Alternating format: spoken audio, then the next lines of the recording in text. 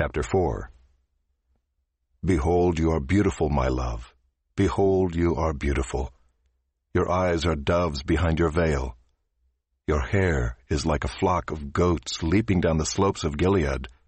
Your teeth are like a flock of shorn ewes that have come up from the washing, all of which bear twins, and not one among them has lost its young.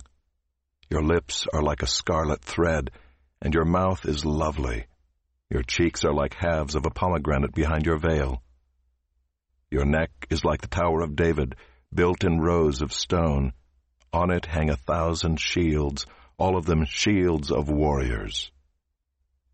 Your 2 breasts are like 2 fawns, twins of a gazelle, that graze among the lilies. Until the day breathes and the shadows flee, I will go away to the mountain of myrrh and the hill of frankincense. You are altogether beautiful, my love. There is no flaw in you. Come with me from Lebanon, my bride. Come with me from Lebanon.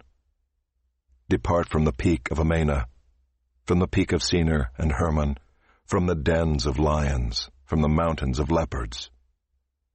You have captivated my heart, my sister, my bride. You have captivated my heart with one glance of your eyes, with one jewel of your necklace. How beautiful is your love, my sister, my bride.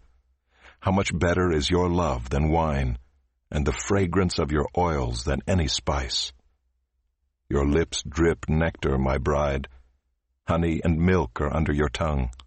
The fragrance of your garments is like the fragrance of Lebanon.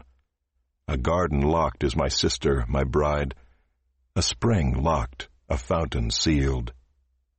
Your shoots are an orchard of pomegranates, with all choicest fruits, henna with nard and saffron, calamus and cinnamon, with all trees of frankincense, myrrh and aloes, with all choice spices, a garden fountain, a well of living water, and flowing streams from Lebanon.